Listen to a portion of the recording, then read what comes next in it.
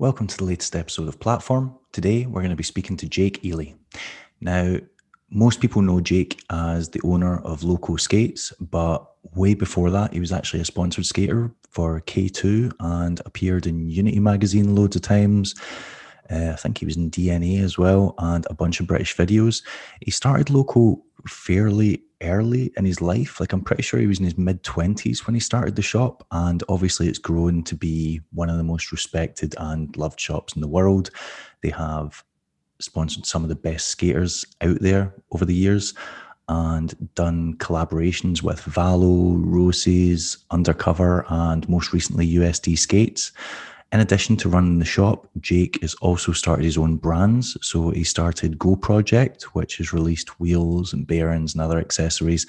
And most recently, he started Revolver Wheels, which was launched last year. And most of the wheels sold out like pretty quickly because everyone was getting into skating again because of coronavirus. So Jake is in the unique position where he can see both sides of the industry. So he can see it from the skater's perspective because he was a sponsored skater at one point, and he can see it as a shop owner and a company owner. So just want to talk to him about that, about his views on the industry and how skaters are treated and what they get in return for their efforts, and just how relationships sometimes break down between the skater and the sponsor. Also want to talk to him about the shop, the brands that he runs, and just pick his brains about where he thinks the sport's going, how he thinks it's doing, and what he believes we can expect in the future. Before that though, cue the music.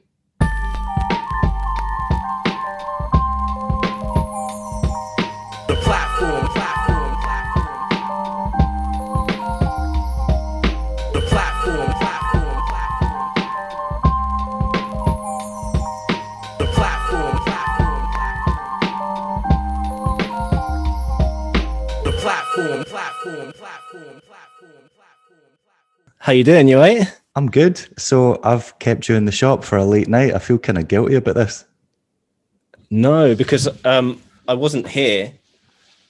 I just came here because I live in a bungalow and Right. I've got a tiny baby, and whatever volume you speak at when you've got a tiny baby in a bungalow, it pretty much wakes it up. So I remember those days well. How old is she now? She's 17 months. Right. Okay. Yeah. Ours didn't sleep through the night for the first year. So, like, as in, could not go an entire night without waking up screaming for over 12 months. It was Well, torture. I'm on 17 months. I'm on 17. So it's we still haven't had a sleep through the night yet. Yeah. So it's pretty techers, man. That'll age you. So weirdly, we moved house not that long ago, and I stumbled upon some Jake Ely memorabilia. All right. Have we started the podcast? Does it start at the beginning of the Zoom call? All of them start at the beginning, apart from the bit where you messed up with the mic for about 5 minutes. I was going to say, don't keep that bit in. Are you ready for this? Yeah. Are you ready for go on. Do you remember your days as a Calvin Klein model? Oh, fuck off, man. Come on. Oh, no, I like it, yeah. Who's that handsome bugger? And I like the Calvin showing. My other favourite part is fish brain and backslide.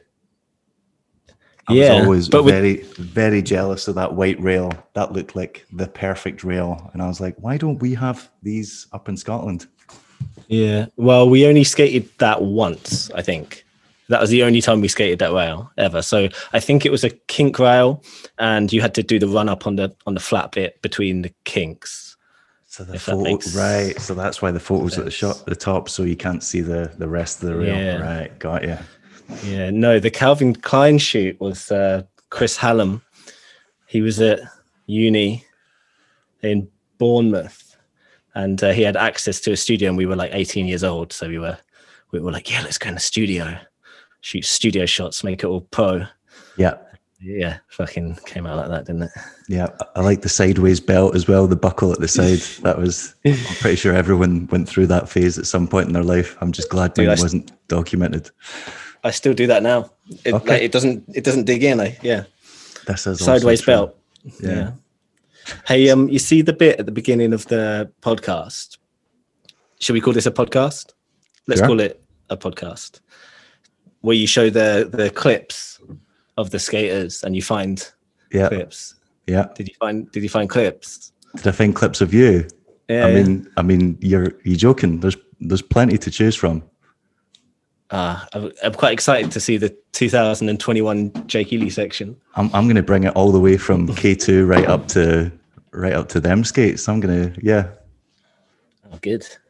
Good. Yeah, there's loads to choose. Like, even since you started Loco, you've brought out several sections. Yeah, I think it's 2. And yeah, and then like lots of footage in between of like product reviews and stuff like that. Yeah, that's what I mean. So, like, there's still skate footage to choose from, and then there's all the old Chris and Ollie videos and everything else that's still floating around the internet. Yeah. I can't even remember them all. Yeah, but there's a lot. All the EF and E2F footage. Yeah, I bet you didn't find that. I've got one of them on. I've got the second one on VHS. Is it? Yeah, it would have been. Yeah, I've got that. Yeah. And but I bet you didn't. EF1's online. Yeah, it's really hard to find though. It's like named something really weird on YouTube. I tried to find it the other day and I couldn't get to it. There's also, but it is there somewhere. There's a video as well with you guys in it, and I'm pretty sure it's the one where you get stopped by the police for apparently having a gun in the car. What video is that in? That's EF1, I think. Yeah. Is that what that? So, yeah. I watched that on YouTube like less than a year ago.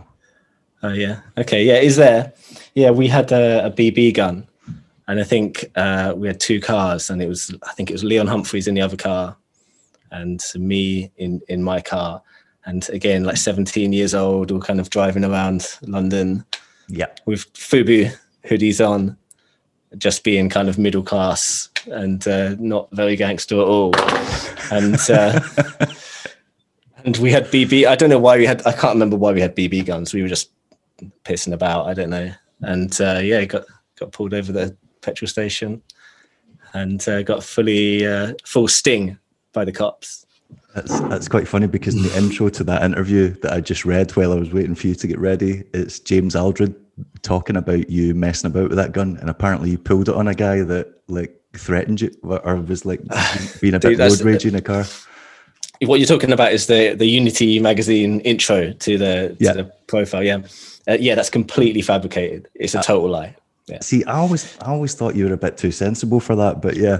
I also like the fact that he outs you for having an addiction to pornography, which is what every young boy wants to be outed for. Yeah, that's man, all lies.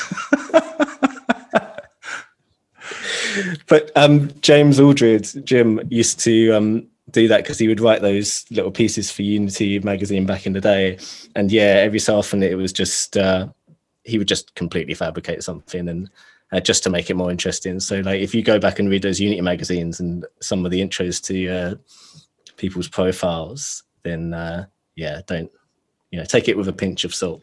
That is quite funny because it is like that's like an abuse of power, because so many people used to read those back in the day, and that was literally the only way you knew about a skater in the UK, because it was before social media and there weren't even that many videos about. So yeah, well, for the listeners, I think the story was at the front of that magazine was that at the front of my profile was that there was a kind of road rage incident or something at a red light, and I'd pulled out a BB gun and kind of cocked it through the window and pointed it into the cab of a lorry or something, and he'd run the red light. Even reading it doesn't make sense, because I'm like, if you're on the driver's side and you're threatening another guy who's in the driver's side, you'd have to reach over the passenger. That doesn't make sense. The sacrifices you make for threatening people with guns. It's not true. Yeah. Okay. Cool. Weirdly, for about the last, I'm going to say 2 or 3 years of Unity, I ghost wrote like so many of the articles because someone would submit it and the text would just be absolutely dreadful. And I was living in Korea, and Steve would send me that and be like, can you make this just legible? Like, oh, really? There's a John Julio one where someone had wrote a massive like intro piece to it, and he was like, I can't use this. It just doesn't make any sense. So I just rewrote it and submitted it, but it still had that person's name under it as if they'd done it. So, Yeah. and there was just so many of those. Unity magazine was run by children, really, wasn't it? I mean, apart from Glidewell, who was editing it, the contributors were generally kind of pretty much late teens. And I think if you were to look back on those magazines, I think it'd be a difficult read. Yeah, sometimes I've got a box of what's left, and I can't actually bring myself to read through them, because even the ones that I wrote, I'm like, this is just gonna cringe me out. Yeah. So last time we spoke, it was at Winter Clash. We did the shop panel together, and you were saying that Loco had one of its best years the previous year. Was that right? It was something like that. Yeah, I think what I was saying is it's always gone up. Yeah. Actually, that isn't strictly true. 2017 to 18, we did a big loss in the shop, actually. We did a big old loss. But it was a lot of... What happened? What do you mean? Do you know what was like the contributor to that? Or Yeah, it was... we did a lot of infrastructure. So we kind of moved to this warehouse where I am now. Right. And we started a new website, which is costly. And then... the website company who were doing the website for us were the worst, and so they just delayed the website for a year. And we were running like 2 expensive stock systems at the same time, and you couldn't launch one until the website was launched. So we were paying for 2 stock systems, and like all these little factors, it all added up, and we did a bit of a loss. But generally, it's been upward. And that was last year as well. The resulting website's amazing, because I don't know any other shops that you can hover over an image and see what sizes are available and stuff like that. Dude, we actually do a lot of custom coding, and we do a lot of that stuff it's not just we don't just kind of buy a website off the shelf. Yeah. And do that thing. We there's quite a few features on that website which we kind of built from scratch, and I've got a guy in Vietnam who's really, really good at web coding at Liquid Code, and he does a lot of that stuff for us. It's really useful. I did think that I imagined a lot of that input was yours, or like the thing, because you strike me as the kind of person that just checks it all the time and goes, oh, what about this do I not like, or what do I think could function more smoothly? So I didn't think it was just a company that went, oh, this is how we'll improve your website. I thought you'd gone to someone and went, I need the site to do this, this, and this. Yeah, we don't have a company doing the website anymore. We just do it with my guy in Vietnam and me, and Max over here who sits next to me. And there's like every week there's something else that you'll notice. You'll say, no, that isn't quite right, and you'll build something else, and you'll fix another problem. And there's a lot of that. We have kind of a Trello. Do you ever use Trello? Like a Trello board, which is like, it's just software where you put ideas down and then the person on the other end just kind of actions those ideas. And it's like it's constantly running, where we're kind of adding ideas to add things to the website and finding solutions for them. Nice. I like that. Sounds very corporate and like progressive. I can't think of... It's proper, yeah. Yeah, I can't think of any other skate companies or shops that are doing that. Yeah, my website's just a piece of garbage. But you got to think it is, it's full time. Yeah, we're a full time job, and we sit here every day, Monday to Friday, and then at home more, and then evenings and weekends, and it's constant. It's like it is. I still feel like a little skater kid, but at the same time, like it's definitely a proper business now. And I mean, of course, like you've got like a payroll, you've got people who depend on you for income. So of course it's a proper business. Yeah, it feels weird sometimes, because I still kind of see myself as a 21-year-old sat by myself in a kind of little lock-up shop, kind of waiting for people to come in, So it surprises me. We're going to circle back to that, because there are a couple of things I want to know about the very beginning. But yeah, so when we last spoke, you said things were only getting better and better, and then obviously shortly after Winter Clash, COVID hit, and one of my first thoughts was, right, the industry's screwed. Like, we're already kind of fragile as it is. Companies come and go all the time. Like, a year doesn't pass without several companies dying. And then it just went in the complete opposite direction. Whenever you looked on social media, it was just exploding with new people just every day being like, oh, I'm picking up skates again, because all these people had free time. And then I've got this weird thing where I'll check like skate shops just to see, like, you can generally see how their stock's doing by what's available. And then I just noticed you just like very quickly just started running out of like stock in so many skates. Or I remember you put those Flying Eagle skates up, and then within like, it was something like 2 days, they were all gone, like literally all the sizes. And I was like, that's just insane. And like, Yeah. Derek Henderson skates and them skates, and they were just, it looked like, from an outsider's perspective, they were just flying off the shelves. Yeah, it was bananas, man. It was interesting, yeah, the beginning of COVID, because we thought the same thing. We thought, oh, bloody hell, we got to shut the shop. And excuse me. We thought we got to shut the shop, and that's going to be 15-20% of our income gone. And then, I don't know, everyone's going to be out of work, no one's going to buy skates. But then you get this government grant for being like a brick and mortar shop as well. So the government come and just give you a chunk of money, which is quite nice, 25 grand, which is like, they did really well. But I mean, it sounds like a lot just to come and give a business like that. But when you are shut for 4 months and you have a shop that does probably just about cover it.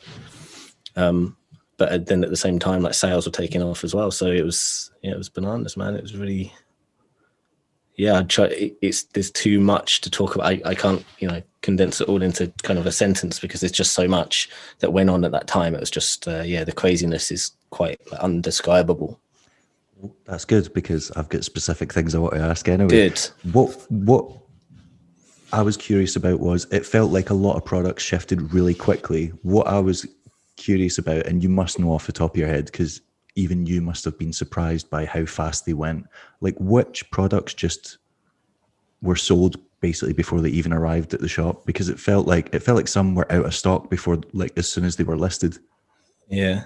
I remember specifically, I remember how many Roses skates, Roses M12, the cheap ones, that we bought over that period. But that was a good one, because those were actually available for quite a long time through that period. They were one of the only items that were coming back into stock. But we sold it was crazy. And then FR,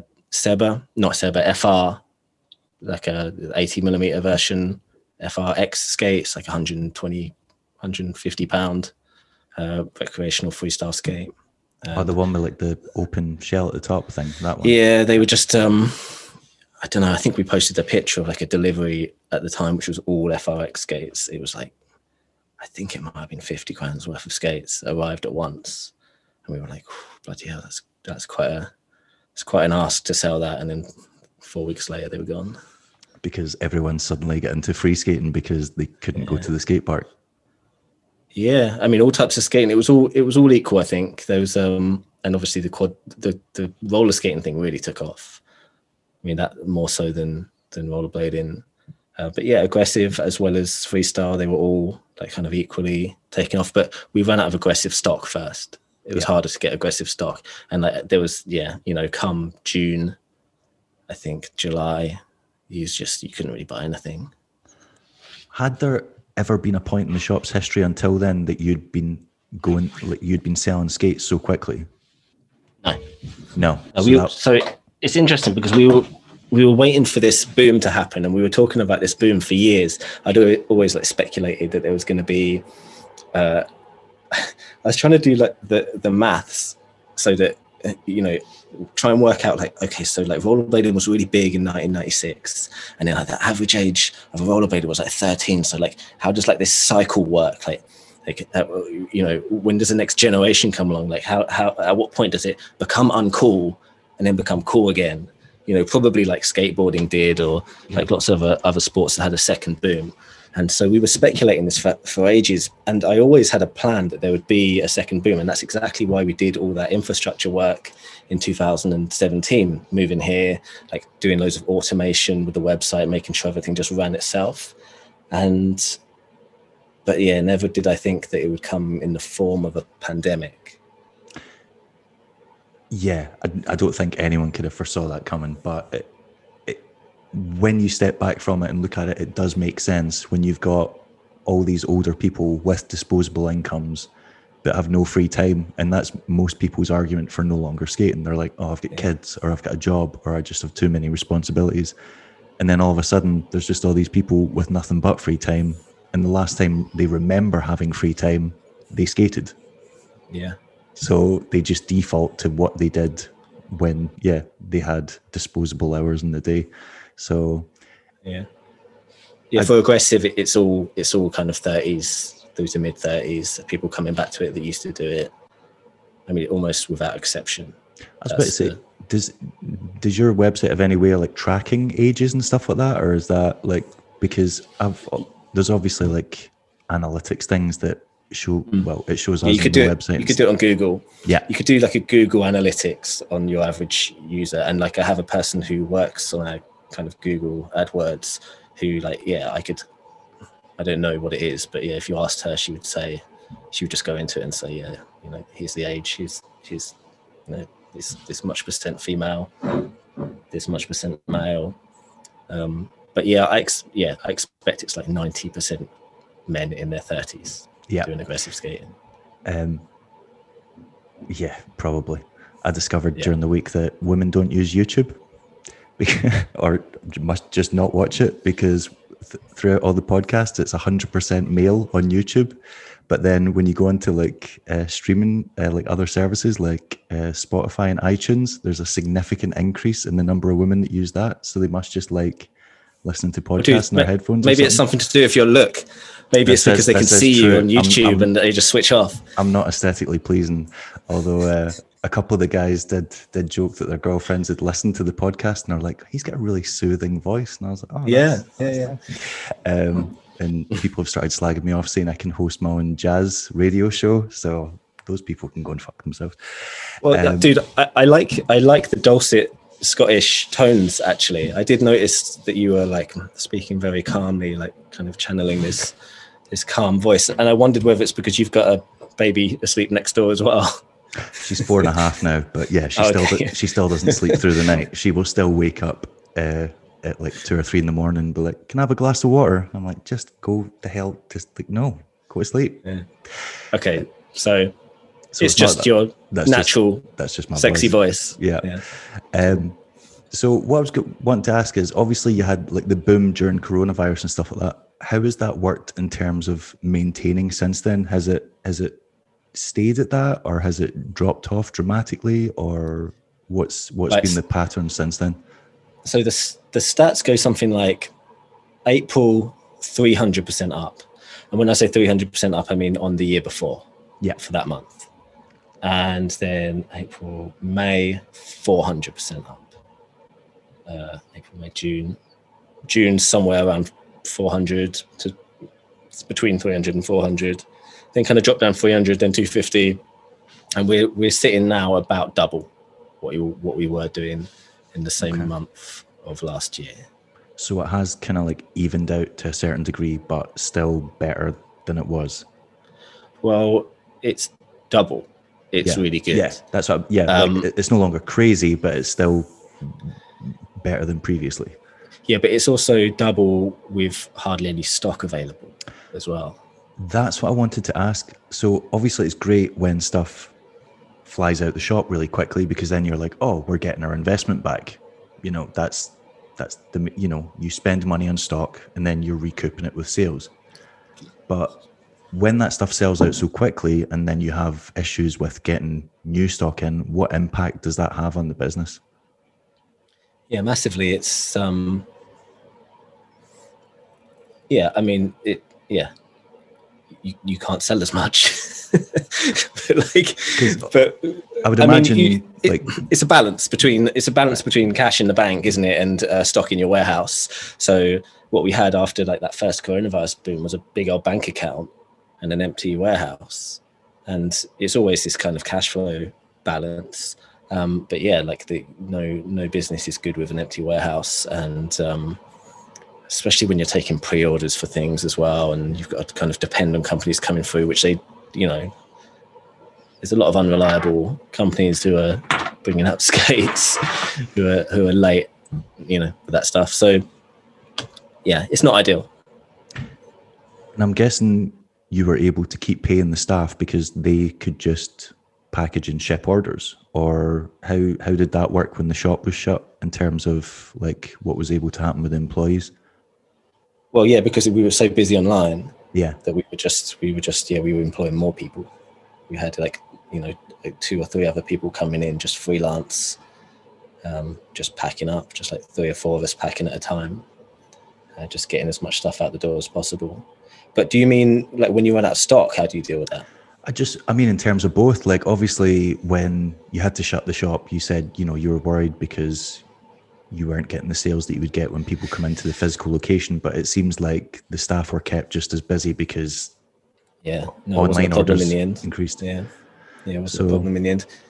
Just because we were so busy, so it was fine. I've got another shop, which isn't a skate shop. The homeware shop. We have like a lifestyle shop. We've got some red wine glasses from you. We've got the see-through ones. The double layer glass ones. Kinto. Yes, Kinto that's the glasses. one. Yeah, the ones that you can hold and they don't heat up. Yeah. Oh, nice! I didn't know you ordered. What's it called? I can't remember. Goods, isn't it? Is that what it's called? Yeah, Goods. Yeah. But that's been a problem because it's just a high street store, and the website is like we don't do much through the website with that shop. So we're just doing. Okay. Yeah, well, we don't have a lot of time, and the website's not as good as it should be, so it's not very up to date, and it just should be better. It's just not a great example of a website, and we do most of the business through the shop, and so the shops had to close. So like I've got to see what it's like from the other side for a lot of businesses out there who are struggling, who've had to shut, and it's for just costly. It's not great. The regular high street shop, yeah, that is fair enough.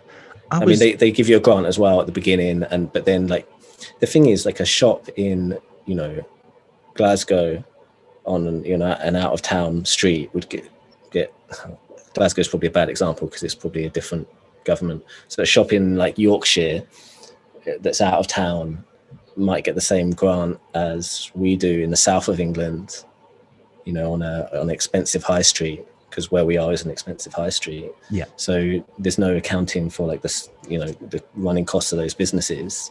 And these second and third lockdowns have been super costly because the grants they give, they don't cover your costs really.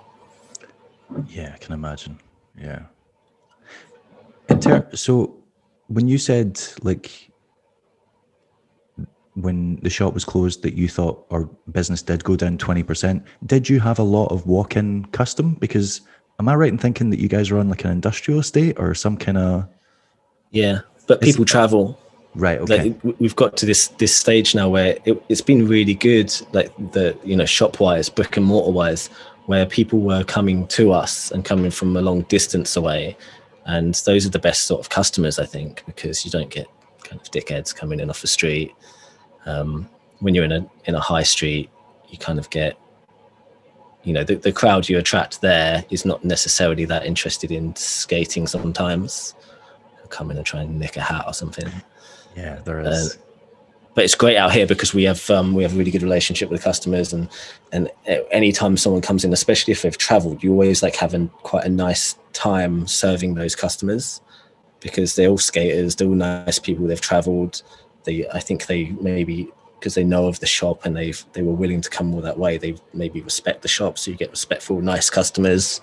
It's really good. Like it's a nice, like I always like to work on Saturdays because you just get to interact with more people. So I'll always rotor myself on a Saturday in the shop. just because it's nice to be there, and meet people. And I'm sure the staff are grateful for that, because they're like, sweet, I'm going to get Saturday off because Jake's happy to work that's a mutually beneficial situation. Like Aston will have a Saturday off, he'll have his weekend. So he's doing a 9 to 5, retail job. Yeah. So is Joe, so is Max. It'll usually just be me and Howie in the shop on a Saturday. So you got to feel bad for Howie, because he's slightly introverted as well. He said this the other day. So he's like, working in a customer facing role isn't the ideal thing for him. He's really good at it. He hides it really well, but he says he's really exhausted at the end of the day, because, as an introvert, speaking to people all day is quite a difficult thing, That is quite fun. I've always found that quite interesting about Harry, because he's a bit of a contradiction in that terms, because he's very opinionated and he's got a very like cutting, scathing sense of humor. Like he's very sarcastic especially in his presence online. So you would assume when you met him in real life that he'd be pretty much the same, but then you meet him in real life and he's very quiet and polite, and you can tell that he just doesn't really like want to interact with strangers that much. But from some of the stuff that I've just read, like, or videos he's posted, or he's very good at, like, if someone criticizes him, he cuts them down to size like very quickly in response. And I always find stuff like that just very entertaining to look at. Yeah, I think it'd be hard. Yeah, it's hard to judge online personas, isn't it? But yeah, I remember Howie putting out videos before I knew Howie, and yeah, I think I'd probably agree. Like, my view of him might have been like slightly different to knowing him. I wondered. Like you say, like quite cutting. Yeah, but like that's the type of like sense of humor that appeals to, like, all the guys up here just slag each other off all the time. That's just. And when people come up, Howie's amazing. Yeah, Howie's. He's really, really good here, man. What he does is amazing. He's great. Well, Siri's just turned itself on. Plus, he is incredibly knowledgeable about all things to do with skating. It's not just aggressive. So, like, I imagine he can delve into like the geek wormhole very easily with anyone that wants to do that. Yeah, what the guys are doing here, man, like Gaston and Howie, what they're doing here at Loco is as important as what I'm doing. Like, they're doing this day-to-day job. They're like running the place, on a day-to-day level more than I am. In terms of like figuring out problems for people and speaking to customers and that sort of stuff. I'm a bit more behind the scenes these days, I guess. Yeah. And I don't mean I'm off. I just mean I'm doing like probably marketing or website stuff. But what Gas and Harry do, like, they're a really, really big part of Loco Skates. And there's loads of elements that people don't think about when it comes to doing a shop. Like, for example, you guys have always got some new project in the works, or with your other brands, you've obviously got like product, development and designing graphics, and then, marketing to go with that, and all that. I'm aware from just doing the magazine. It can quickly, the hours can just add up to a ridiculous amount of time. Yeah. I mean, running a magazine's, that's next level, dude. Like, I don't know. Yeah. That's oh yeah, I would never do it again. That was yes. why I thought I could do that on my own was incredibly naive and misguided. Yeah. Dude, I was thinking about that though the other day. I was thinking about the magazine and I was thinking, fair play, man. That's really sick that you did that. Like, it was a good magazine and you did it by yourself and, for like no money, and you kept it going for a long time. Yeah. Weirdly, the last 4 issues actually broke even. It was just I'd accumulated so much. It had been in the business overdraft for so long that the bank were just like, no, you can't keep doing this. And I'm like, but you can clearly see in the last 2 years, this is making the money back. And they're like, yeah, but you're never going to, like, it's just paying off interest. You're not. So it just got to this point where it was an untenable situation. And I was like, it's impossible. Yeah. Pay the money back. I mean, anyone running a print magazine, you've got to respect that. But yeah, there can't be any money in that. It's such a big workload for no money. Weirdly, it was literally 2 1-page adverts away from being profitable, like every issue. Damn, I wish I'd paid you for those adverts now. If I could just have sold, but then there was so many other contributing factors, because people would say they'd take an advert and then it would get to a week before print and you hadn't received the artwork, and then they go, oh no, I've changed my mind, and then you're like, cool, not only have I lost a page of artwork, I now need to fill it with content. Yeah. So then you have to create another article, or then someone would go, oh, I'll pay you, and then they'll take 6 months to pay you. And by that point, you're getting charged interest. Or people will pay you, but then not the full amount. And because they know you can't take them to court, so you start discovering which companies are run by people with ethics and people who will just try and get away with whatever they can. So yeah, there was a lot of very, very steep learning curve moments where I was like, oh, that's how this works. So yeah. Yeah, I don't envy you for that, man. It sounds like a difficult job. So with the big stack of cash that you made in all these skates, when are you making the 20 to 25 foot wide mini ramp in the back of the warehouse? It's funny you should say that, because we've got a little strip of land on the side of the shop here, and we were going to concrete it and do a little street course, but then we realized that we've run out of space for stock, so we've got a 40-foot container arriving there on Tuesday. So we're just going to, put a bunch of junk in a container basically on the side of the building. But I did just buy a house, and I'm going to build a skate park I say a skate park, I'm going to build like the dream street spot in the back garden of the house, because the back garden needs re-landscaping. Right. So it's going to re-landscape it anyway, just make it like a nice back garden. And I thought, well, why not do like a nice little path with a curved concrete ledge? I was about to say, how much space do you have there if you can have the nice garden and the skate obstacles? Well, it's a decent sized back garden. It's okay. Right. It's enough to. It's not massive, but it's enough that you could like landscape it nicely and like put a path for it, and then have like a little curved ledge, and then have like a little like. I think I'll put a pool coping ledge in as well. Just imagine you could just build whatever street spot you like, and that's in your back garden. That's great in theory, but Leon and I were talking about this in his episodes, and he was like, imagine you break yourself off, and you've injured yourself in your back garden, and obviously you and I both have partners, and your partner comes home and she's like, Jake, why are you lying there? You're like, bad slam, just like lying on the ground, motionless. Yeah, I need someone to be with me at all times for safety. So, I mean, yeah, you need either a spotter, or you need to set up one of those like 24-hour webcams in the back garden that basically someone can have an eye on you. So you can be like, oh, man down. Or maybe just only use the skate park, the skate plaza when you've got friends around. Have a barbecue in the summer, invite your mates around, skate a ledge. Don't ever skate it again until your mates come around again. All right. I'm not great at skating by myself anyway, so all the time it's not being skated, I can just sit there and admire the nice garden. Admire it, just look what I've made. You also started another venture last year, a roller skating shop. So there must be enough interest or market in that in order to facilitate doing that, because we've got a roller skate shop in Glasgow that Sam Crofts comes up to deliver stock for Powerslide, and I was like, and yeah, and it's been going for a few years now, so they must be getting enough business to make it worthwhile having a physical shop presence. What's that shop called? Oh God, don't ask me. I don't know what it's called, but it's in the city centre of Glasgow, so it can't be cheap.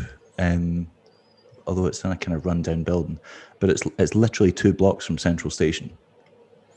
Well, that industry's like I said earlier, that's bigger than blading. There's more sales of like quad roller skates than there is blades. I think they're doing really well. And well, what we did, I mean, we've always been selling roller skates at Loco, but just not particularly well. It was like it was a bit of an afterthought. So, and Loco is very like masculine, I guess, as a website. Is it masculine? But it's I don't know, it's not that friendly to maybe that scene.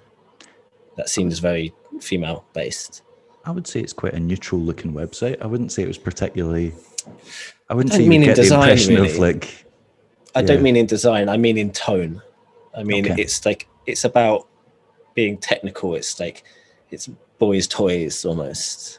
Yeah, a little bit in a funny way, and it's run by real men, so it doesn't seem very. Think so, do you? So yeah, so to do roller skate shop and hold on, my sick mental to do roller skate shop and just make something that looks a bit nice and is a bit more friendly and just has its own platform, you know. And also that's the other thing why like it definitely deserves those two things. They're definitely different things, right? Roller blades and roller skates. I know that it seems that they maybe should be on the same website, but I don't think they should. I think they should, you know, I think, yeah, they're just two really different scenes. Yeah, no, absolutely. Like I'm trying to think of like a suitable comparison. Like, I don't know, skateboarding, snowboarding. Well, tennis and football, you know, you could, you wouldn't go to you would go to a sports shop website, but wouldn't you rather buy your stuff from a football dedicated website? From a specialist, because then, yeah. I think like it's a bit of a theory actually. Like for me, I'm definitely all about doing something that's like specific to that that thing you're buying, you know. Like you know, I definitely, if I turned up on a website and it was specialist roller skating and nothing else, I would trust that website more than a website that was selling like lots of different things. I would definitely say there's legitimacy to that. Yeah, we've moved like slightly into the country and there's like hills and mountains nearby, and some of my friends are into hill walking. They were like, "Oh, you need to," and I'm like, "Yeah, but I don't want to just wreck my shoes every time I go." And they're like, "Oh, just get some like hill walking hiking boots." So yeah, you just instantly go online looking for specialist hiking boot shops, because if you don't know what you're looking for, you don't want to end up with some crap, and you want to go to a shop that's got like customer reviews on it, and you don't want to buy it from, I don't know, Amazon or some big. You basically, when you have knowledge of that, you want to like go looking for small, independent run businesses, because you're like, you want to support them, like the same reason most skaters want to support, you know, small independent shops or bigger independent shops, because especially when it's a specialist shop, like because Amazon's really good actually when you want to buy, you know, some dishwasher tablets, something cheap and fast, you know. But I wouldn't buy a bike from Amazon. Definitely find the most specialist shop possible. Yeah. I've only got a few more questions about the shop, and then I've got a ton of other stuff I want to ask you. But you've recently started sponsoring people outside of the aggressive realm. So is it 2 free skaters now that you're sponsoring? There's a French guy and a guy based in London. Is that right? Or have I got that wrong? Nicola Torelli is Italian. The guy, he's the guy based in London. But isn't there a French guy with like curly hair and glasses that you? Oh right, sorry, yeah, Tiago, yeah, Tiago, that was it. Yeah. So the people watching might know him as Tiago Inline Skater. That's his handle on YouTube. Yeah, but he's a big deal in that scene. So I guess a lot of the viewers would be aggressive skaters, so they might not have heard of him. But he's got a lot of subscribers on YouTube, and he just runs a really good YouTube channel. He's like really charismatic, and he's making interesting videos, and it's all big wheel stuff. In fact, it's not all big wheel stuff. He's got videos where he's kind of trying out aggressive, and yeah, it's just really watchable. And he's a really cool guy, and we're working with him on YouTube videos. He's not done a lot of stuff recently because he's been doing a lot of college work. So, but he's back on the case, and we're working on some stuff at the moment. So Tiago, and then Danny Aldridge more recently. We just started working with Danny.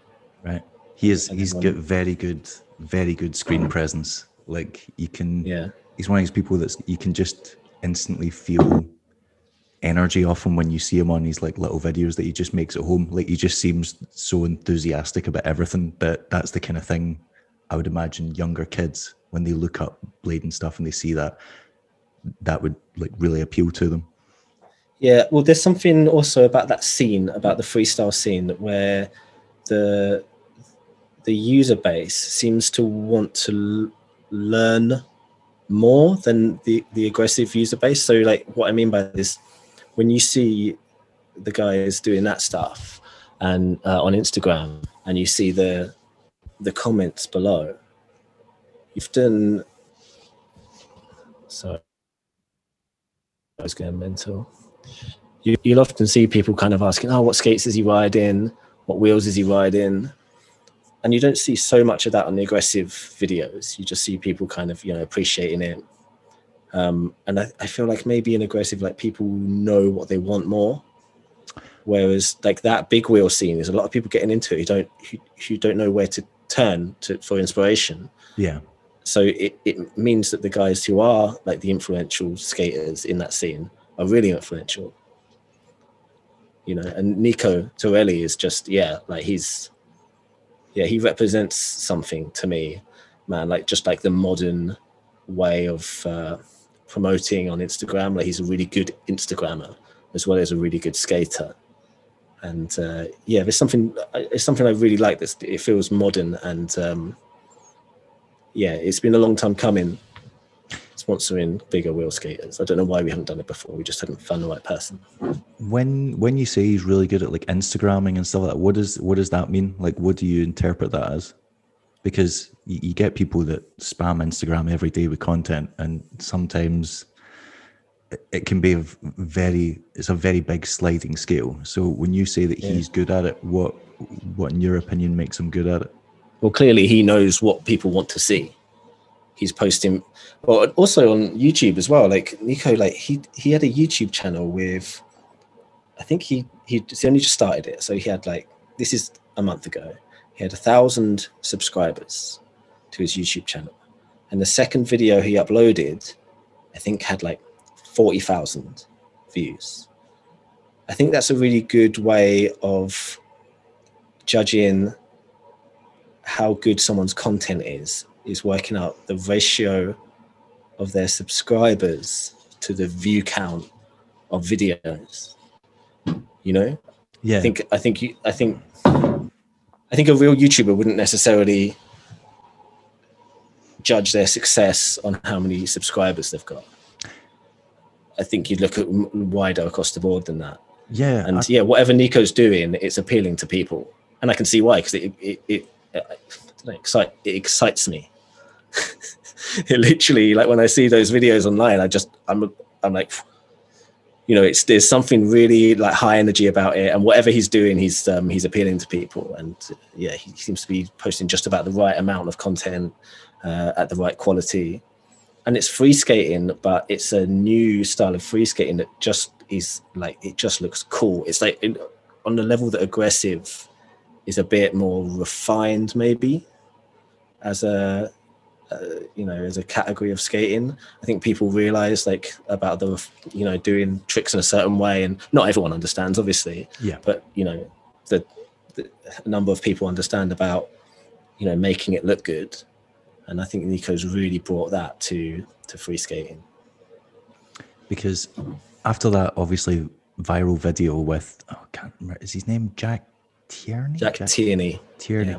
It kind of felt like every skater in the world picked up a 360 camera and just started charging around urban streets trying to recreate that kind of, and I'm like, that's not the kind of thing you can recreate. Like that was a fluke.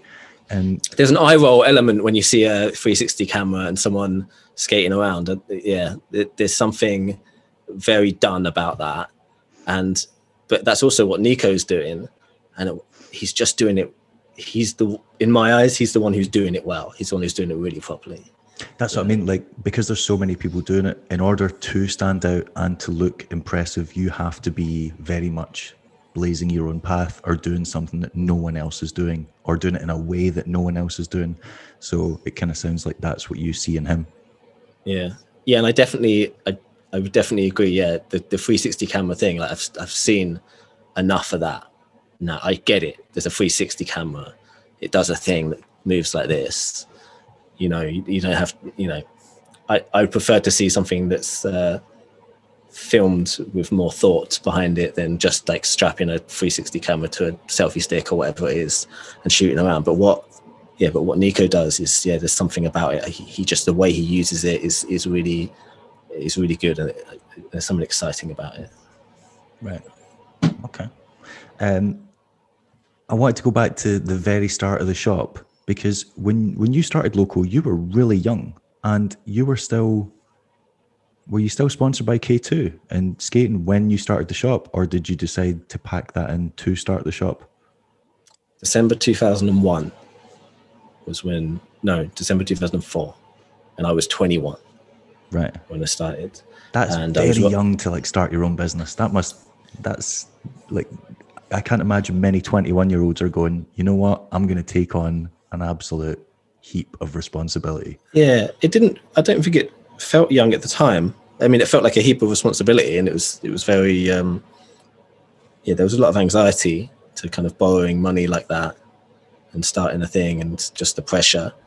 And it did, it was the cliche of the business saying, "Oh, it's really hard work. You got to work for it." But I did work for like several years, 7 days a week, and it was really, really difficult. And we probably didn't turn profit for 5 or 6 years. So yeah, that. You said it never turned a profit for like the first 5 years. So how did you manage to keep it going? Because that was the impression I got from the outside as well, that for quite a few years it was struggling. Well, just cash flow. You make it work with supplier credit. When you order stock, you get 30 days credit on it. And then we borrowed more money a few times. But mainly also, just kind of breaking even as well. It wasn't doing a massive loss or anything. Yeah. But just being really careful with the numbers. But yeah, didn't like properly. I don't think we got to a year of profit before 5 or 6 years down the line. Okay. So why did you decide to start the shop in the first place? Because that's not on most 21-year-old radars. Yeah, it's funny because I was thinking the other day about the occult stuff we did. You're an old school head, about the occult clothing.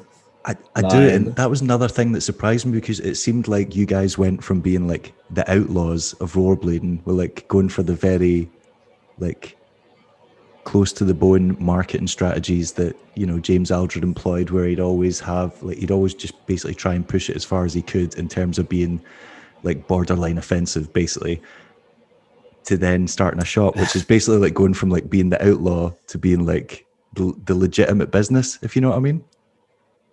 So it feels like one's quite dangerous, and then one's quite sensible. Well, I don't think we were always very professional at the beginning of Loco either, though. Right. I don't think it went straight from being like these outlaws to like a really professional, like slick business. I mean, I remember the photo of you standing with the Daily Sport girl, or the whatever it was. What was that? There was one where it was like you were posing with like a glamour model, and did she have a Loco shirt on or something? I can't remember. I think so. I did these shows in Birmingham. It was the National Motorcycle Show or something. And they had this, like when you go to like a theme park and then you can go and watch a show with the motorbikes. And when the motorbikes go around the sphere. Very testosterone fueled. And then there was motocross doing. Yeah. And so they drafted me in because they wanted someone to. They had this show where they had the motocross riders doing a jump, and then they had like this setup where they were battling the skaters on the jump box against the motocross riders. I say skaters, there was only one, it was just me. And Psycho Burn did it for the first week, and then I came in and did the second week. That sounds like a little bit sketchy, going up against guys on like motor vehicles. Yeah, but it was a facade. They were just like, oh yeah, this guy they like tried to make out that the tricks we were doing were the same. I don't know, I guess to the regular audience member, it like they didn't realize that they just weren't the same tricks. Yeah. Because also it was I guess it was 2005 or something like that, and it was before motocross. It was before they'd started doing like double backflips and stuff on motocross bikes. So all these guys were doing were like big old jumps and twisting the back of the bike and doing that sort of thing. And then they had me doing like a corkscrew 720 over the jump box, and then like a backflip, and then a flat spin 540. But I didn't really have those tricks down as like landing every time tricks, but I'd kind of told them what I did. So and the crowds were like, it was like 1,000 at a time. people watching, and it was all big lights, and like they would announce on the microphone, and I was a character. It was like Mad Max themed. Oh god! And I was a character, and I had like, and they had me dressed in like this stuff with like chains coming off of it. So I had to do like a corkscrew 720 with like a chain like flipping around, and a spotlight on me, and I would stand at the top of the quarter pipe, and I had a character name. My character name was Blades. And it goes Blades, and put the spotlight on, and then I had to do my thing, but I did quite well considering I probably had like consistency of about 50% landing flat spin 540s at the time. And I pretty much stuck all of them throughout the week. So I'd imagine the crowd wouldn't have minded. Like I'm sure they would have been just as hyped on the spills as they would have been if you landed it, because they were like, oh, that, like, you know, it's like the whole you've been framed kind of attempt to humor, and they go, oh god, that guy just ate shit, and then they'd all start applauding. Oh yeah, the crowd probably didn't mind, but the guy who was running the show, he was a real asshole, and I think that's why I came in after Cy Coburn, because Cy had like fallen over or something, or like they were like, we need you to do a backflip, and Cy was like, that's just not one of my tricks, and so they'd brought in someone who could do a backflip. So that's how that photo opportunity. And yeah, so yeah, it was a motorcycle show. So there was loads of glamour models, and I guess that's where that photo was from. That makes sense. Probably 21 and so impressed by a glamour model. When I asked you about the start of the shop, you said you're old school. You'll remember a cult. What were you about to talk about then? What were you about to? Well, mention? we went to Egypt. I was talking about this the other day. So everyone's had a clothing company at some stage, right? And you kind of get some Gildan shirts, and you put a print on it, and you say you've got a clothing company, and you can tell the girls. There's one point where there was like 100 t-shirt companies in Bladen, and it felt like a new one started.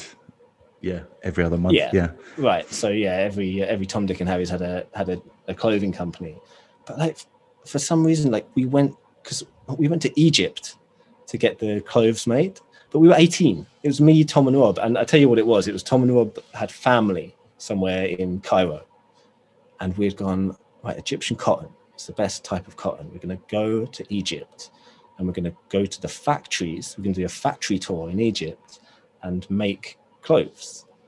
And we're going to make them cut and sew. You know, we're going to tell them the exact measurements, and we're going to find the materials that we want.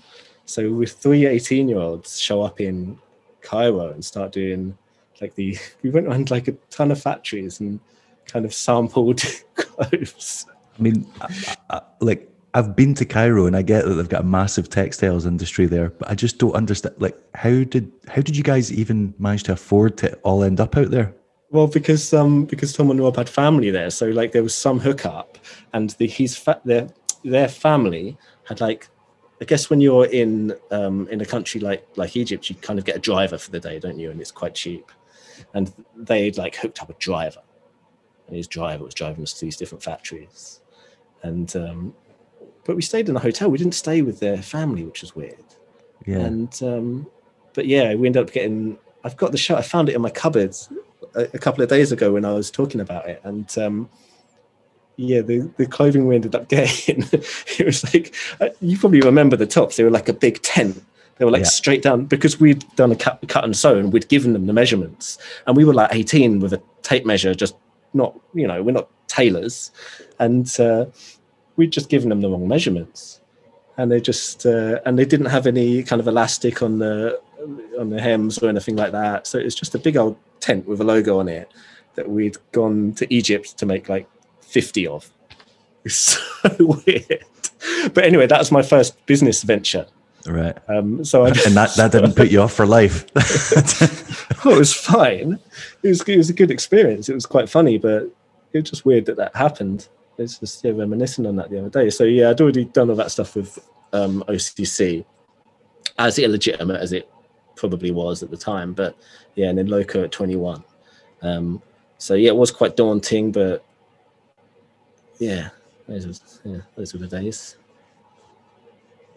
I'm aware of a ton of mistakes I've made over the years with wheel saying that if I could go back, I'd be like, oh God, that would have saved me so much heartache or money or whatever. Were there any like colossal mistakes in those first like few years where you're just like, holy shit, like why did I think that was a good idea? So many. man, yeah, you should have pitched that question to me a couple of days ago, and I could have spent 2 days coming up with all the stupid mistakes that we've made over the years. But that's part of running the business, isn't it? Like lots and lots of mistakes, and just learning from those mistakes. And like, I guess you've got a budget for those mistakes at the beginning of the period. I think if I was to sit here today on January the 10th and go, all right, this next year coming up, I'm definitely going to make a ton of really costly mistakes. But as long as I understand that now, that I'm going to lose, £50,000 unnecessarily on just shit that didn't need to happen. When it does happen and I do lose that money, I at least would have like come to terms with that first, at the beginning. Because every year you make money and you lose money. That's what happens as a business. Yeah. But I do remember specifically, actually, us running a Unity magazine advert, which I designed myself, and at the time was not very au fait with Photoshop. So yeah, that sticks in my memory as a real faux pas. And I think I found that magazine more recently, and it's just a horrendous piece of graphic design. Well, in fairness to you, when you look through Unity throughout all the ages, it didn't stand out. A lot of the adverts were. I mean, some of the shop adverts couldn't spell any of the brand names correctly. So, I think a poorly photoshopped one was probably, in the upper echelon of some of those designs. Have I just gone off? My camera gone off? You've just gone blank on me. Yeah, hold on. Yeah, two seconds. It's working again now. I'm just going to switch over. Is it? Okay. So that's one of the ones that stands out. I would have thought there'd have been much more dramatic ones than that, because I managed to rack up a bill of close to £1,000 on international shipping once that I just couldn't believe. There's got to be some major mistakes you made. That one stuck out as one in the first few years, but more recently, when there's been more money going through the business, there's more opportunity to fuck up. So I mean, I sent $5,000 last year to just a fraud, like a scam. I just sent someone $5,000 thinking it was a factory, and they'd like infiltrated my emails. And I would usually consider myself to be someone who's switched on enough not to be kind of a victim of a scam like that. But it was really techers. Like they've gone really deep. They kind of intercept your email and then edit it and then send it on to the recipient. So I'd that was like $5,000. I think that was last year. It's just gone like that. And then, I mean, that stock system thing I was talking about earlier with the website company, who and they never finished the website. I had to get the guy in Vietnam. That's how I found the guy in Vietnam. I had to get him to finish our website. They charged £12,000 for the website, which they never finished. And then the stock system charged me £8,000 just to start, and then another £8,000 for the annual fee, and that's running alongside another stock system that's charging me several £1,000s as well. So I mean, that stock system was £16,000, and we used it for 3 months, and then we decided we didn't like it. We got rid of it. Yeah, that's brutal. So that year we made the loss. We made about a £40,000 loss, which. But yeah, you can swallow that because you've got a lot of stock. So as long as you've got stock and cash flow, like you're a bit safe. So we swallowed it, and then because we've built the infrastructure, it paid off. And the next year was good, and then this year's been really good. So. Did you just change a setting there? Because your microphone's changed, the sound of it's changed. What were you? It's probably just all the technical. Oh, is it? Does it sound better? It sounds like, I want to say muffled or mute. Like you can still hear you, but the sound quality sounds different for some reason.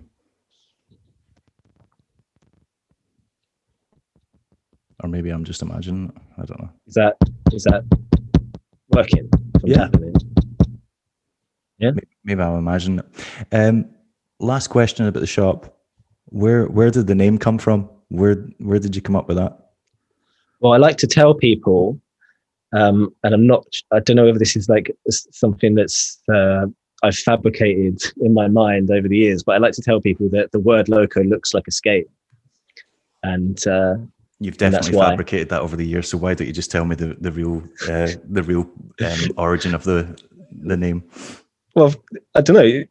Thinking of a name is, I mean, it's just a name, isn't it? It doesn't mean anything. Like thinking of a name is a really difficult thing. And whatever name you think of, it's going to sound stupid for the first few days that you say it. And then once that becomes its name, like anyone's name, I mean, what does Jake mean? What does David mean? Do you know what I mean? It's just a bunch of letters put together. It's a word. Now I know you as David. I know that means something to me, man. It's not stupid at all. Same thing. But yeah, I'm going to say it looks like escape, the word, because that sounds cooler. Okay. And over the years, have you ever thought, shit, I wish I'd called it like this instead? Or have you ever just sat there one day and had a light bulb moment and went, oh, that'd have been a really cool name. Wish I'd went with that. Yeah, I didn't like Loco for a really long time. And I wish I'd called it All Four Down. I don't know why I had that in my head. I wanted to call it All Four Down.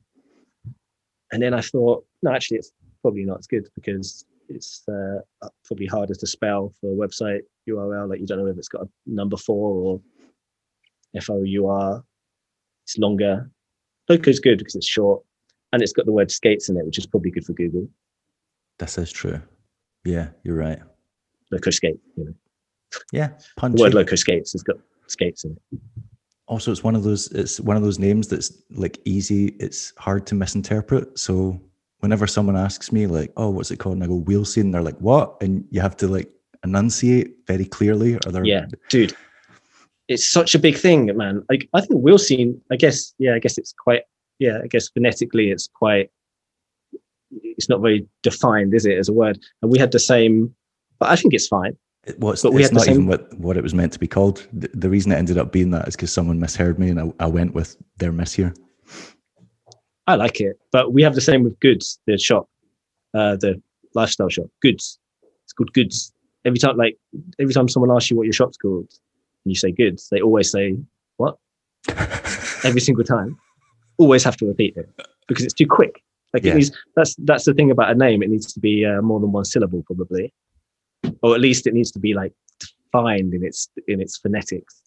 Yeah, it's these things that you don't think of until you.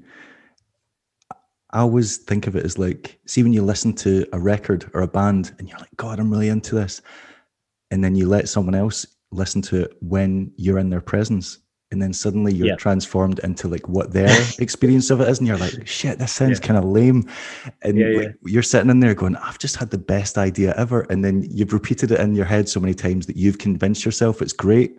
But then you hear someone else say it, or you hear yourself saying it to someone else, and you're like, shit, that sounds bad. Yeah, no, totally, man. You should always sleep on those things. Yeah, definitely.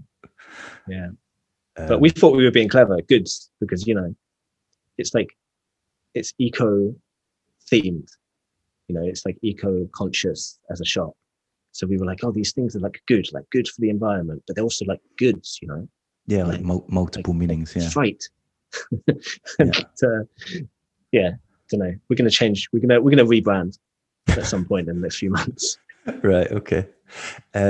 So aside from running Loco and the Quad Shop and Goods, you've also got 2 brands. So you've got Go Project and more recently you've got Revolver. So I know that previously you'd worked together with Undercover you did the wheel for Sam Tufnell.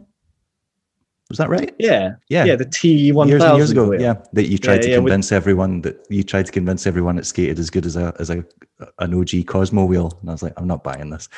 It was a good wheel though. But can I give you an exclusive live on? Because we were going to make a YouTube video about this, but we never got around to it. Right. But I think I'll give you an exclusive live on the podcast. Do you remember the Tufnell wheel viral video where we set the speed camera off? Yeah, where he had the high vis on, and it ended up in was it local newspaper or radio or something, and then people were pissed off at you, news. Saying you were reckless and yeah. So we the next day, well, a couple of days after, every newspaper, Daily Mail, The Sun, The Telegraph, every single I've got a stack of newspapers with the story on, and then a bunch of news programs, bunch of radio programs. It was properly viral. And that was the intention. You obviously, that's what you wanted to happen. Well, it's Sim Warren who was behind it. So Sim's like a genius at making viral videos. It's his like third one he's done, which it's gone properly viral. But yeah, the exclusive is it was completely faked. Like we didn't set up a speed camera in the slightest. We just obviously just a flash. Yeah, obviously just we obviously just got a slave flash and just set it off.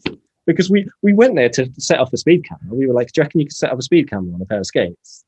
And then when we got there, we were like, well, don't really look like you're going fast enough, to be honest. And like, you're probably not big enough to set it off. Like, and then this whole thing with the high-vis vest and all that sort of thing.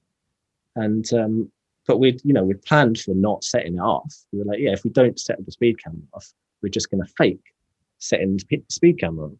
So we just had like a slave flash, flashed it twice. But I can't believe we got away with that so easily because no one even called it out. Like there was like thousands of comments because it was a viral video. Yeah. And it was actually like one person in the comments went, yeah, I reckon they faked that. And everyone else was just like, oh wow, I can't believe you set the speed camera off. But the thing that works, surely you can't set a speed camera off on skate. Surely, I don't know. Maybe they work in different ways. But yeah, I wouldn't imagine so. I'd imagine there has to be certain criteria before the camera takes a photo. Well, everyone seemed to think that you could, but because everyone fell for it, including every national newspaper in the UK. The beauty of that video is there's no way to verify it because it's not like they can contact, the local authority and get that information because they'll be like, no, we're not giving that to you. Like that's no. Yeah. So we faked it. And we were going to make a little documentary thing about like how we faked it and everything, and then like have all the clips from the news and stuff. But we never got around to that. So there you have it. That's pretty funny. It's not real.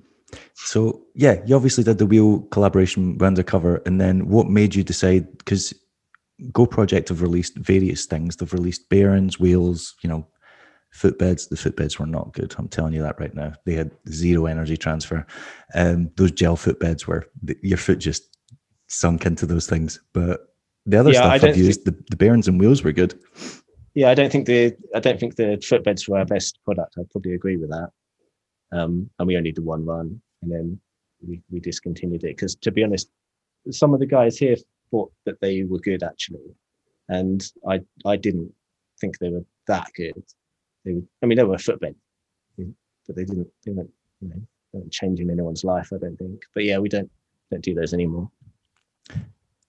What was the inspiration behind starting the brand? Because obviously, as someone that runs a shop, what the profit margins are. You know how it works in terms of going from the factory to the various stages and various like processes involved.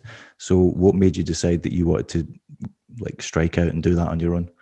I think it was just at the time there was very few bearings available on the market, and we were struggling getting hold of bearings. I think I was just looking at the page on the website of Loco, the bearings page, and it was just like it was only a few sets available. So, and it's just a no-brainer, really, isn't it? If you've got access, if you can design a box, and if you've got access to a factory that can make good bearings, then it's not the most difficult project.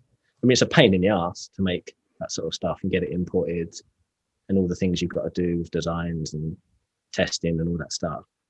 But yeah, it's not the most difficult thing. And yeah, like you say, the margin, if you can sell your own product, then it works really well for margins. But also you can sell to other shops as well and just have it as a legitimate premium aftermarket brand. And yeah.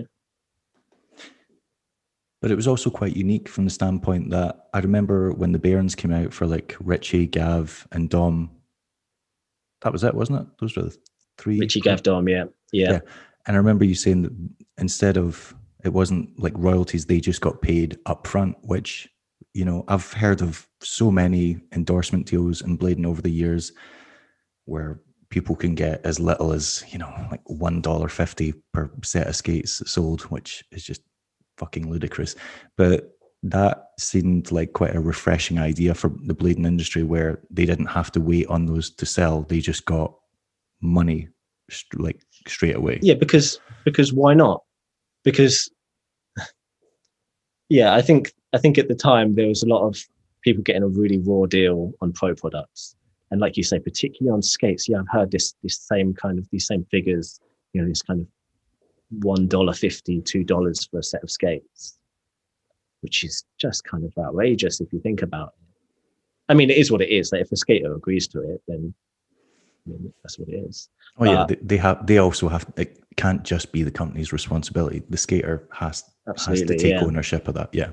That's a whole different conversation, because I mean, we could talk about that for quite a while, because there's quite a lot of talk, isn't there, in blading about companies mistreating skaters, but it is also the skater's responsibility to agree to a good deal. And if a skater agrees we are going to talk to that. I'm going to get to that. Right. Maybe not with specific examples, but I'm going to get to that. But I'm just curious from your perspective, because that's not the only time I've heard of you doing that as well. Like, since then, I've heard of other examples. So I was just curious to know what your thought process was behind that. Well, yeah, I just don't see why, if I'm going to pay for a bunch of stock up front and I'm going to buy like a ton of bearings, like it's a bit of a drop in the ocean, isn't it, to give the royalties to the skater? I've paid for the bearings up front. Why would I not just give the royalties to the skater up front? What's the worst that could happen?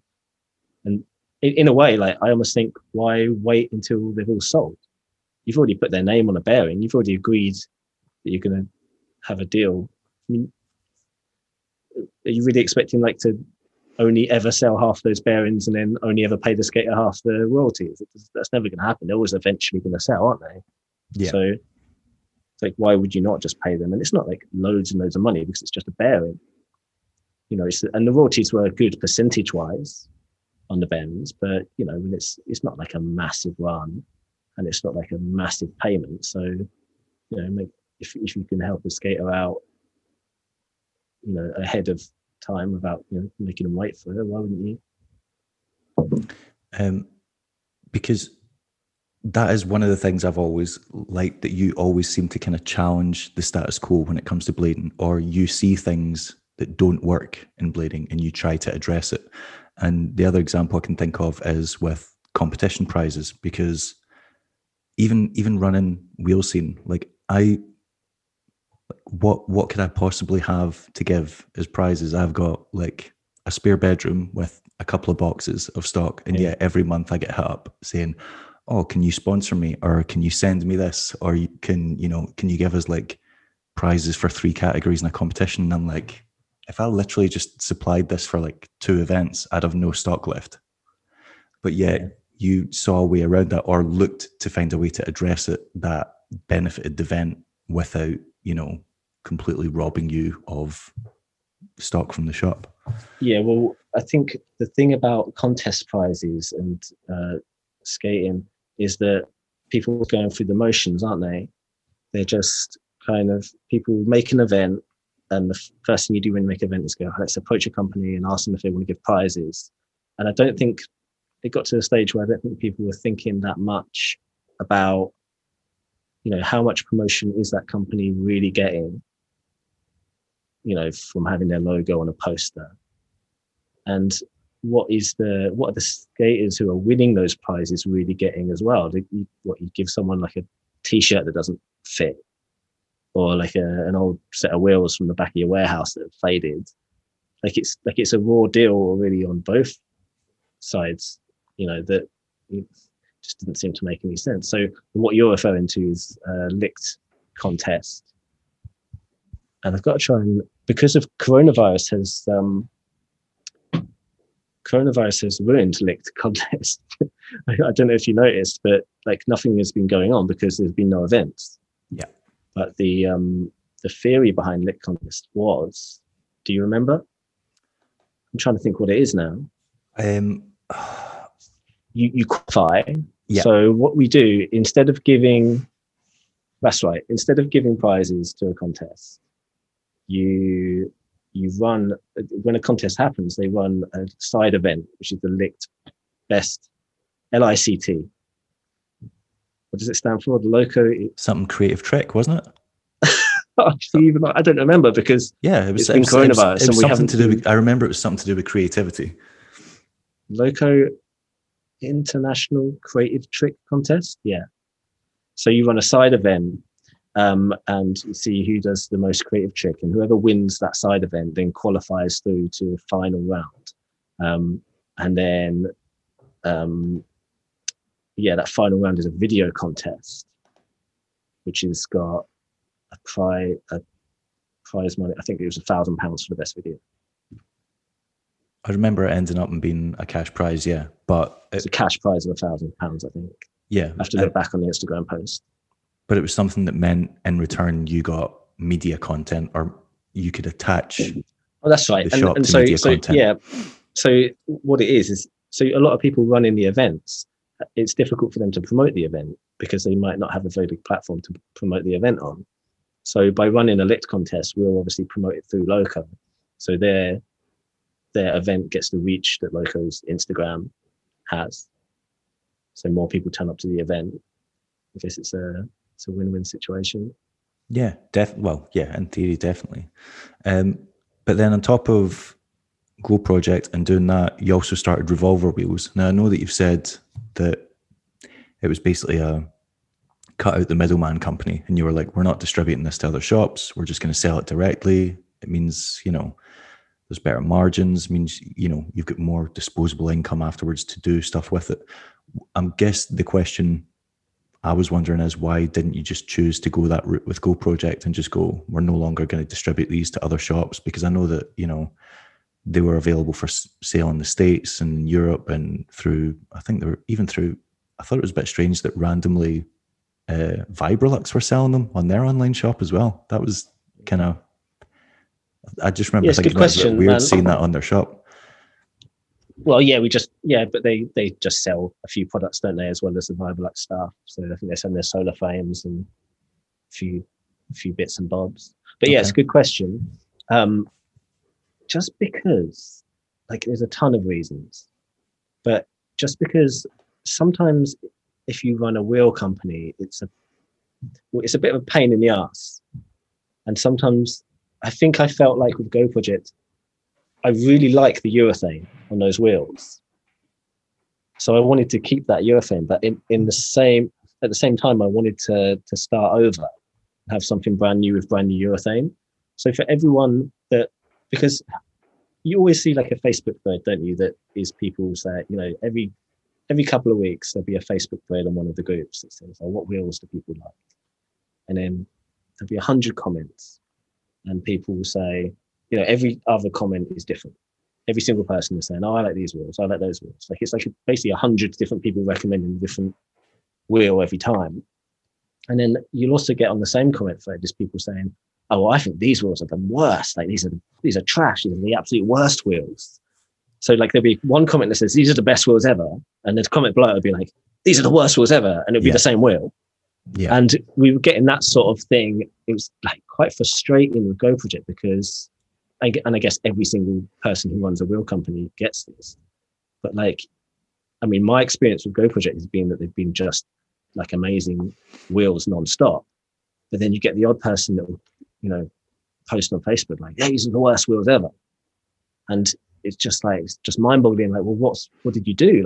That's not what I experienced. And I guess you could take it personally. And in a way, I was almost fuck it. Let's just rebrand and do another wheel company. Because I guess in my mind, I want everything with Loco, everything runs perfectly. We have quite a good reputation. We don't get a lot of people saying bad things, I don't think. No. About it. I would agree with that. With a wheel company, you're much more open to criticism, I guess, because it's very subjective. And I guess you get different people with different weights and in different climates. And if any aspect of the skate is going to fail, the wheels are pretty much in the firing line every time, because they're the ones it's the aspect of the skate that takes the most pressure, the most punishment. It's the one that's in contact with the concrete. And then, like you say, you can have a 17 stone guy skating anti-rocker on a set of 4 wheels. Yeah, something bad's going to happen. Yeah, and the other thing was actually we had so many fuck ups as well with the factory and Go Project. So when the wheels were good, they were really good. but then the second batch, this like infamous second batch of broken The clear, hubs. was that the clear core ones? Yeah. Was it something like that? Or white core? White core. Yeah, they had white core. And we got them, and we must have sold them for a week or two.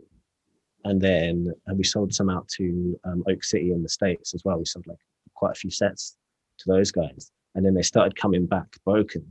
They were a 40 batch. And still every so often, and we took them off the market after like 2 weeks. So like how many sets of these wheels that really could have got out there? But still to this day, people, email with like a set of these, and you can tell they're the ones because they got the white core on. Yeah.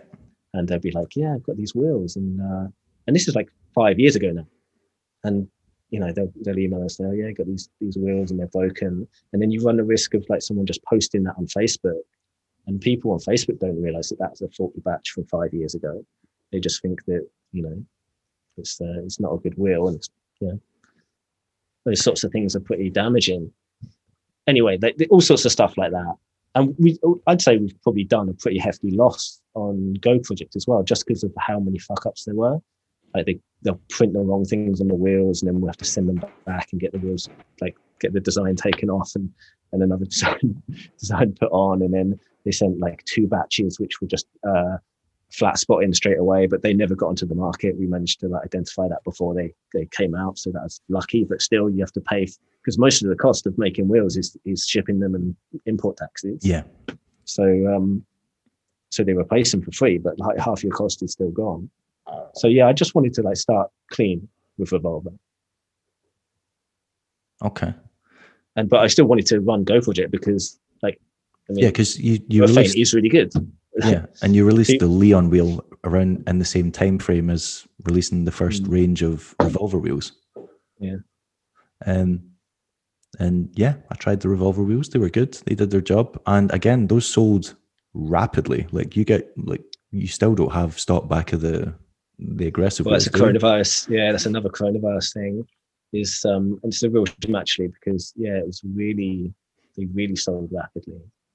We did I think we did 200 sets in the first couple of days of those, and then we started running out of 60s after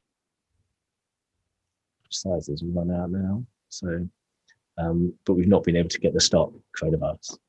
Right. It's coming. It's about a month away still. And over the years, you guys have also released a bunch of skates. So you had the Valo TV1. Was it called Loco Dice or something like that? What was it called? Oh yeah, look. That's the one. It's disgusting. The one that was. Isn't that the worst skate you've ever seen? I had a set, and yeah, I went off the color scheme really quickly. I'm not going to lie. Yeah, it's not great. It was meant to. Was it meant to replicate like the color scheme of the 250cc or something like that? It's interesting you say that. Yeah, that's a decent point. You'd think it would be a nod to the 250, wouldn't you? To your old like K2 days. No, I think I just wanted to make something that stood out, because if you're going to make a collab skate like that, then I think my view at the time was don't make it boring. Right. But actually, now I would probably go the other way. So you made that. Then you had the white. I guess they were both Majestics, but I think one was a Valo V13 and one was a Majestic 12. Is that right? We did a Valo Loco with the gold buckle. Yeah, I remember that. And then there was one after that. It was a V13, wasn't it? I mean, they're both Majestics. It wasn't proper though. That wasn't the proper collab skate really, because we did the V13 and all we did was, I think they brought out a white skate, and at the same time we just ordered white skates but with gold buckles, and then like stuck a sticker on the back that said Loco skates. So it wasn't really the real deal. That I don't think I can claim that. And then more recently we've done the roasted Loco in the last couple of months. Is that what you're talking about? Yeah, and then there's obviously most recently the Aeon collab, which people are raving about. Because you've came out with these, I guess the logical question most people would want to know is, why have you not decided to just jump in and start your own skate brand? Because you're clearly dipping your toe into that. Yeah, I mean, I've tried. Like it has there's a file on my computer called like Jake Loco Skates. Sketch. Called like it's literally a file on my computer called Loco Boot. It's called, and we sampled a few different things, and we've tried but not fully tried. So it's not happened yet. There's been a few ideas, and we were talking to a couple of different other companies about it as well. I talked with Stateside Skates in the UK. Okay. So they're a company that make like budget. I remember Stateside because Tom someone used to work for them. Tom Willocks. That's the one. Tom Willocks. Yeah. But Stateside, they make that what's it called? Like the Anarchy. So they're really shit. Yeah. Sorry. But but they know. It is what it is, yeah. But they know, and that's why we were talking, because they were like, well, look, obviously we've got these old skates, we've been running these for years, and they had this idea that they might want to produce something new, but that never really, it didn't happen in the end. Are Stateside still in business? Yeah, they do loads of stuff, but they do. I mean, they're a massive company. They do like longboards and skateboards. I thought they did that. I Skateboards. just didn't realize they did any skates or anything anymore. Yeah, they do the old recreational skate, and they do a really good range of quad skates. But the aggressive range isn't great. And we wondered whether we could like kind of develop something with their kind of manufacturing expertise, but no, it didn't happen. It's something that might happen in the future, but who knows? It's a time thing. I mean, that's not too much of a leap from what John Julio did, essentially, with getting an open mold that there was nothing wrong with it. It was just the company that used it previously didn't use it well, or didn't have the right vision. Whereas he took it, just added a couple of better elements to it, gave it a better marketing scheme, and job done. You've got a new skate. Yeah. Yeah, totally, man. I mean, that was a similar thing. Like they had this old mold at Stateside, which was, I think they called it like Alchemist or something. It was like supposed to be the next one after the Anarchy, like with the higher end one. And it was a horrible, like bulky, big thing. But like had this idea that you could just downsize it, because they'd made it this size because they put a big old fat liner in it, but that you could just downsize and put a thinner liner in, and it was like a Solomon looking mold. So we tried that for a bit, but it just wasn't quite right. You don't want to make anything bougie, do you? You want to make something premium. So I haven't found the right mold. Okay.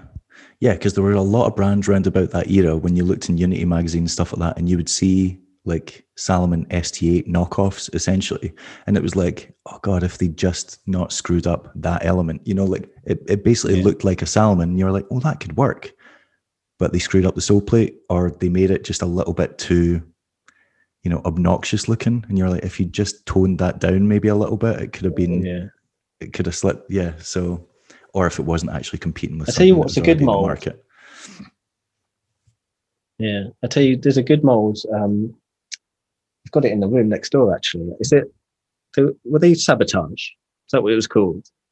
I get mixed up with is Ultra Wheels and Sabotage the same thing? I'm not talking about them. Yeah, no. Ultra Wheels was the name of the brand. Sabotage was the name of the model. And it's the one with the like little. And there was a green, but do you remember there was a bright green one? Yeah, we have 45-degree strap. Yeah. So that, I've got one in the room next door, is a good mold. But I don't know who makes it. But you could do something with that. I've probably just given somebody an idea. So next, you've given them an idea and an eternal headache, because it seems, just from the kind of like snippets that you hear from John about his interactions with Chinese factories, it seems like it's intense. Yeah, it's difficult, man. And it's a really difficult thing to do. And what John did was actually, I'm super impressed at the 909 boot, and the fact that just came out of nowhere. The fact that he started with the 908 and it was just an open mold that, they'd made. It's actually a really good skate. It's just, the funny lace eyelets probably weren't ideal, and I'm sure they wouldn't have wanted that. But yeah, I'm really I'm just super impressed that he managed to like actually pull off a whole new boot mold that quickly, which is, I think, the best aggressive skate.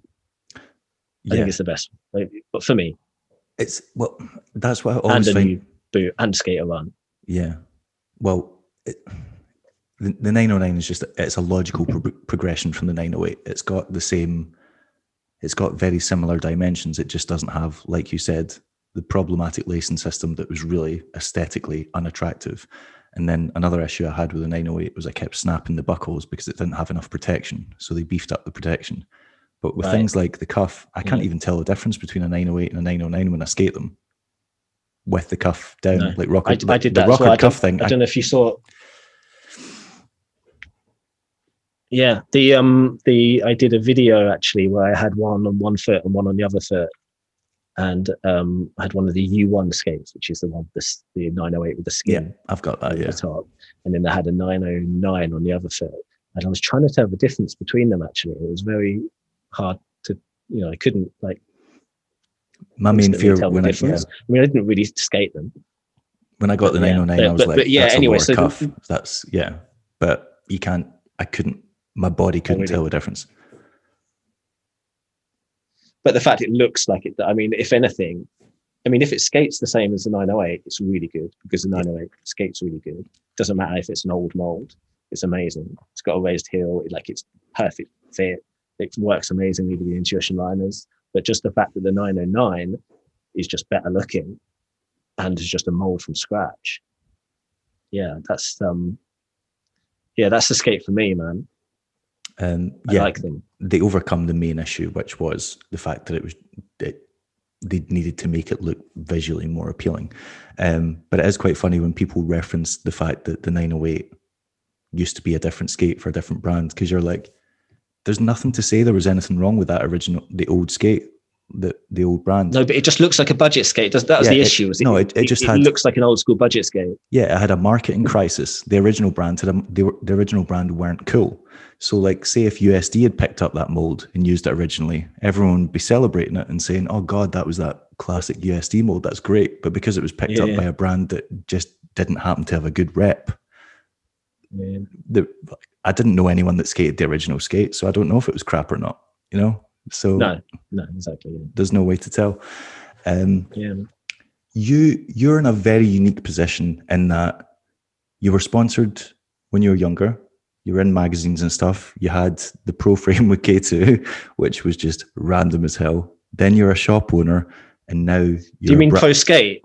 Did we decide whether it was a pro? Are you still right? Because by definition, you're clinging to this. You're going to call it a Pro Skate. No, it was a Pro Frame, which was really random because it only came with the skate. It came stock on a K2 skate in Europe. It didn't come in the States. But yeah, I wonder whether that was K2's way around royalty payments or something. Did the frame have your name on it? Yeah, this frame had my name on it, but it came on a K2 like Fatty, or I don't know, was it Fatty or a Natural or something like that. And so essentially, like, the whole package was a skate with my name on it. But it wasn't called a Pro Skate. It was just called a Pro. They were like, "Oh, this is the new K2 with Jake's Pro Frame on it."